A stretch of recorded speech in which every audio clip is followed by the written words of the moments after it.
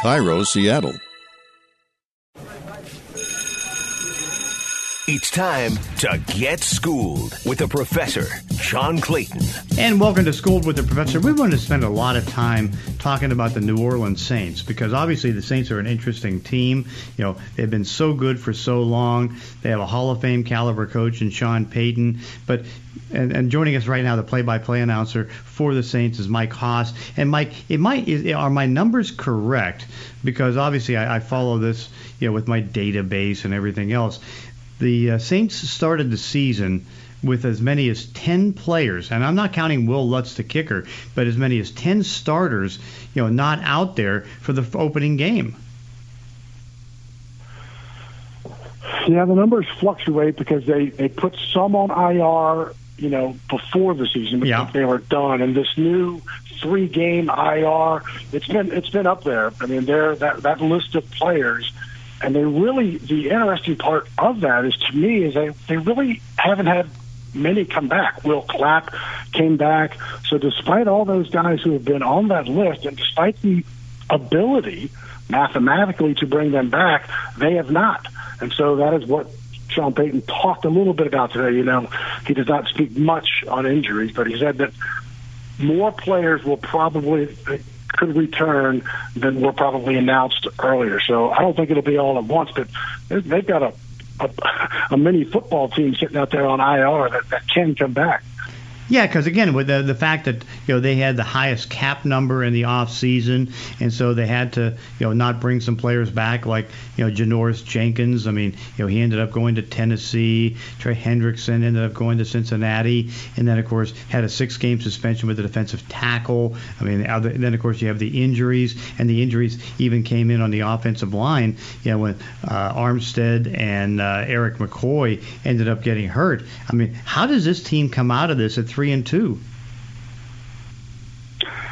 Well, every game has been wildly different and weird. I mean, if you'd have told me, hey, you're gonna play Green Bay in Jacksonville and Aaron Rodgers is not even going to play all the way through the fourth quarter, I was like, oof, that's going to be bad. And it wasn't. It was completely opposite. And then they played so horrible in Carolina.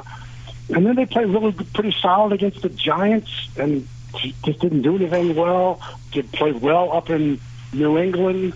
And then they've just been so wild. Like, they owned the game against the Giants, owned time of possession, couldn't score. Did the same thing with Washington. Washington owned the time of possession. They couldn't score touchdowns.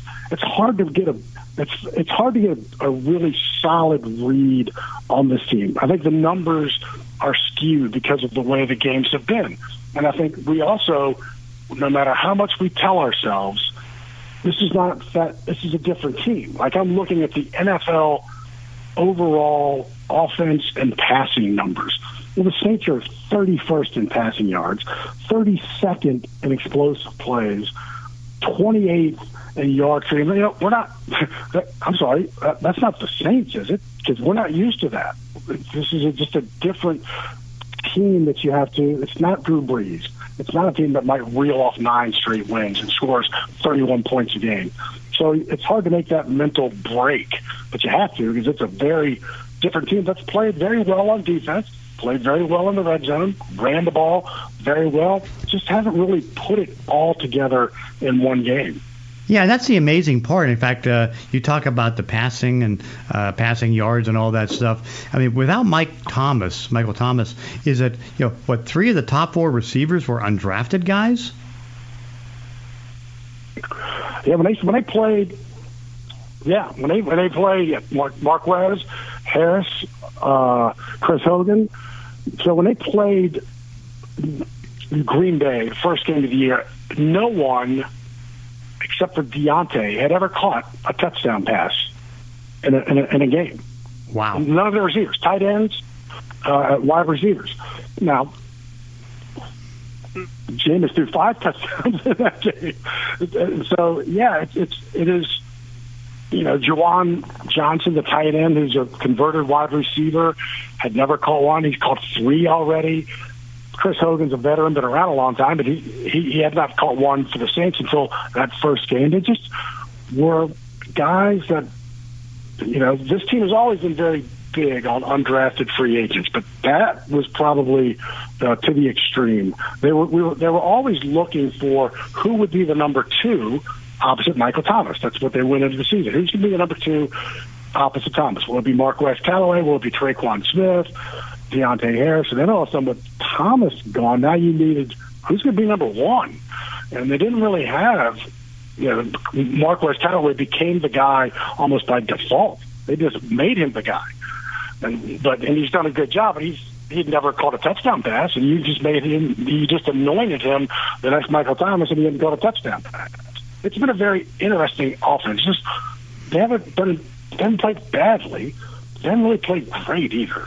Yeah. Hard to get your head around. Yeah, I know. And that's the one thing. As I was looking at the numbers the other day, it's like, here's 5 games for the Saints, and they only had like 183 completions.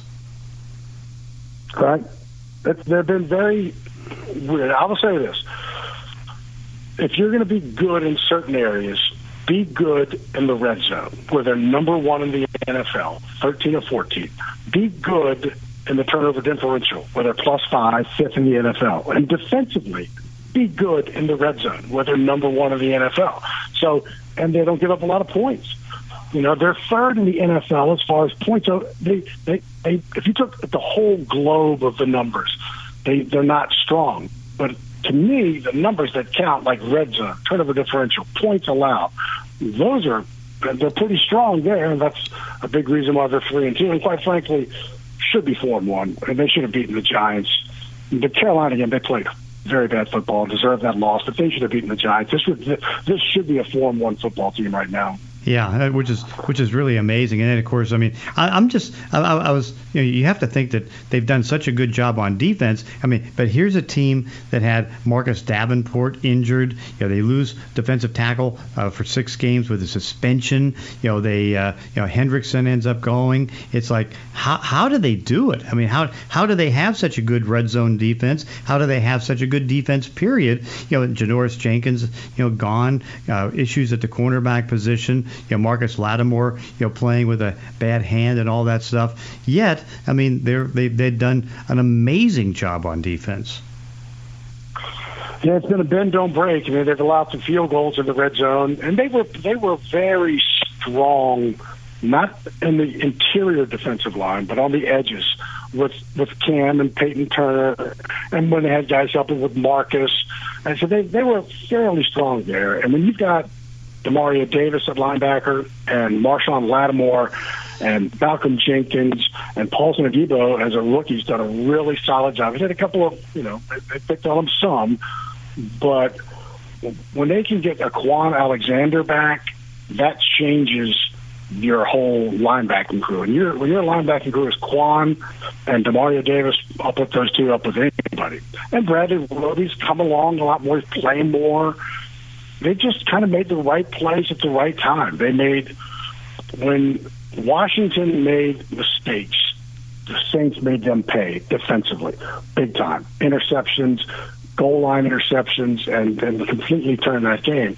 And that's how they've been able to do it. They've been able to make big plays when they need to on defense, hold them to a field goal, and stay in games. It hasn't been a pretty 3-2, but to me, if you'd have said 3-2 after 5 games, given what this team's been through, I said that feels about right. Now they got there, I would have never have believed it, but being there, it feels about right. Yeah, and of course, I mean, the amazing part is, having to move to Dallas and practice there for as long as they had to do, have the opening game in Jacksonville. I mean, they've, and Sean Payton has survived a lot as this team with what they've had for adversity. Because I think, and you know Sean probably better than I do, I know that Sean loves that aspect. The whole hurricane thing was atrocious and terrible and tragic. The silver lining from a football-only aspect is that he kept that football team and he had them all. It was like a mini training camp for a month. Nothing but football every day. Football. They lived together. He had that team, focused on the job at hand, whereas they couldn't have done any of that had they been here. So from that standpoint, from a coaching standpoint, I'm not speaking for Coach Payton, but I know there's a certain part of his pedigree that likes having that situation, likes them together as much as possible. No question, and again, he's such a great coach, and has his team still in the competitive standpoint.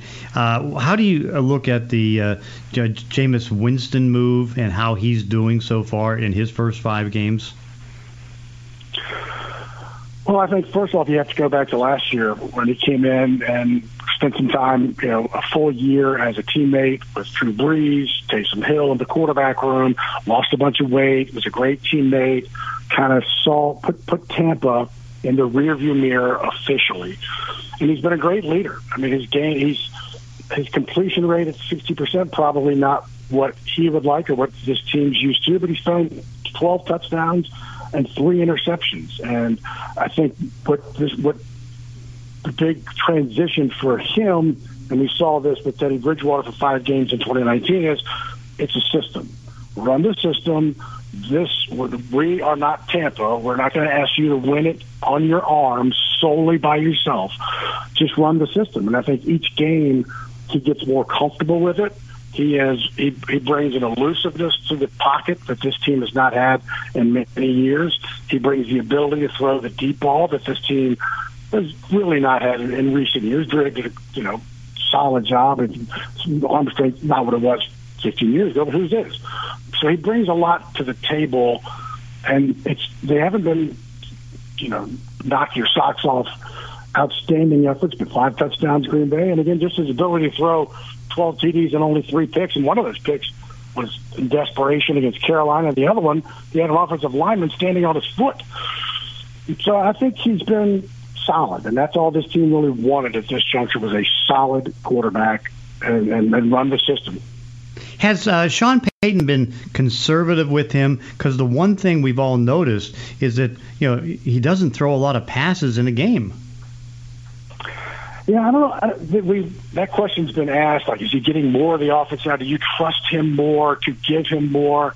And Sean says, no, I've always trusted him. I think it's just about it's a very Sean and Pete Carmichael, right? They've been together since '06. So what comes as second nature to them probably doesn't to Jameis yet, nor did it through 5 games with Drew Brees in '06. So I don't think it's a trust thing. I think it's just a matter of the comfort level in the offense. And quite frankly, if you look at the Washington game, they lose Deontay Harris early and Taysom Hill not long after that. So if you think about who are my offensive weapons who I've got designed plays to, 2 of them just left the game. You lost one of your running backs, and you're really down to Alvin Kamara from that standpoint. So you didn't have a ton of plays to throw. So I think it's been a solid effort, and I don't think Sean is holding him back. He may be giving him more, and I also think that Jameis just feels more comfortable each week in and out. No question. How many plays pretty much are they using Taysom Hill, and how are they using him? Pretty much like last year. I mean, mostly running. It's a power right where he'll take the snap, automatically run off right guard with a lead block. They ran that against the Giants until they could stop it, and they didn't stop it. He scored 2 touchdowns. With the ability, the difference in my mind, and we've seen it some, but not much, is that Taysom Hill spent the entire training camp as a quarterback, where he had never done that before. So he entered this season as not just a utility player, but a guy who can come in and play quarterback and not just play one play and go right back out, but stay a couple of plays. And we've seen that once or twice where he can go in, stay a couple of plays. It's still probably 80-20 run to pass, but he certainly has the ability, because of what he did and because of how he worked this summer as a quarterback. I think the beauty of that is all you did was you still use him as a utility knife player, but he's a quarterback now. He's going to give you better production from that position should you want to use it. And I think the Saints will and use it more because it just makes them harder to defend. Yeah. If you've got a Taysom and a Jameis, but if you think Taysom's going to run it 80% of the time, they're not that hard to defend. I mean, it's still hard to stop, but offensively, it's not as hard to defend. I think we'll see more of him at quarterback throwing the ball in the final 11 games. That's merely my opinion. Yeah. I mean, it can be argued, again, it's like no detriment to Alvin Kamara that Derrick Henry right now is the best running back in the league, on the pace for 2 back-to-back 2,000 seasons. But it can be argued, at least in my opinion, that Alvin Kamara is the second best running back in the league. But this is a little bit of a different role for him this year because, in the past, he's been so important in the receiving game, catching the football, but now he's running it more to a point where he didn't have necessarily 1,000-yard numbers, but again, he's now on the pace to be able to get that. And so, what's changed in the role for Alvin Kamara?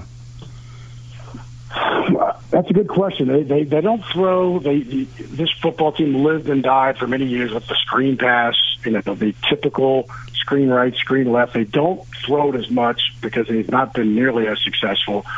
And he has 3 touchdowns receiving, but he's only got 15 receptions. He's only got 1 touchdown running, but he's had 94 attempts. What's amazing to me about Alvin is that most of the time they know he's going to run.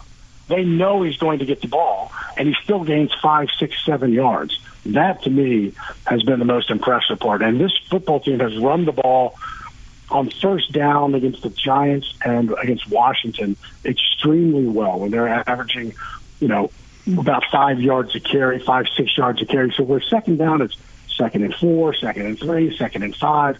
And when this offense can do that, when they're not in a 3rd and 9, they're so much better. 2nd and 4, 3rd and 2. That plays so much more into a Sean Payton offense and the weapons that they have. But Kamara's, you're right, they've not relied on him receiving nearly as much as they have running the ball. But he's still Alvin. He still can't tackle him. I don't understand it, but you still can't tackle him. Yeah. Amazing. Final question. Explain the Green Bay game. How do the Green Bay Packers and Aaron Rodgers, go to Jacksonville, play New Orleans, and lose 38-3? I have no understanding about that.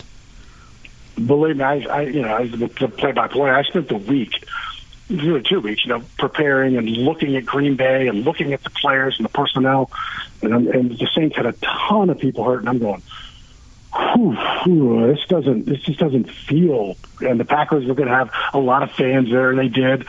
And the Saints just dominated the first half ball of, just controlled the ball.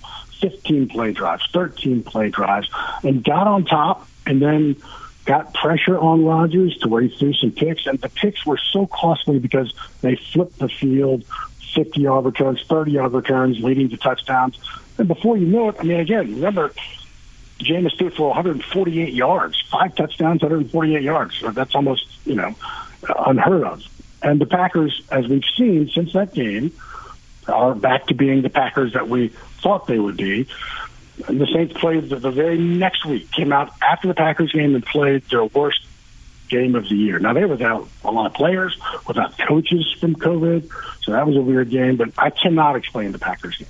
Yeah. If they played tomorrow, I feel like it would be a totally different game. But that game, everything went right for the Saints. Everything went poorly for the Packers. But that's because of the way the Saints played. I don't want to take anything away from the Saints. They just dominated the line of scrimmage, offense and defense. Mike Haas, great evaluation and great information about the Saints. Thank you for joining us here on Schooled with the Professor. Thank you very much. Have a great day and talk to you soon. And that does it for this week's podcast. In between episodes, you can follow me on Twitter at Clayton ESPN. If you enjoy these weekly one-on-one conversations, consider leaving a review on iTunes or wherever you're listening to the show. Thanks for listening. See you next time on Schooled with the Professor.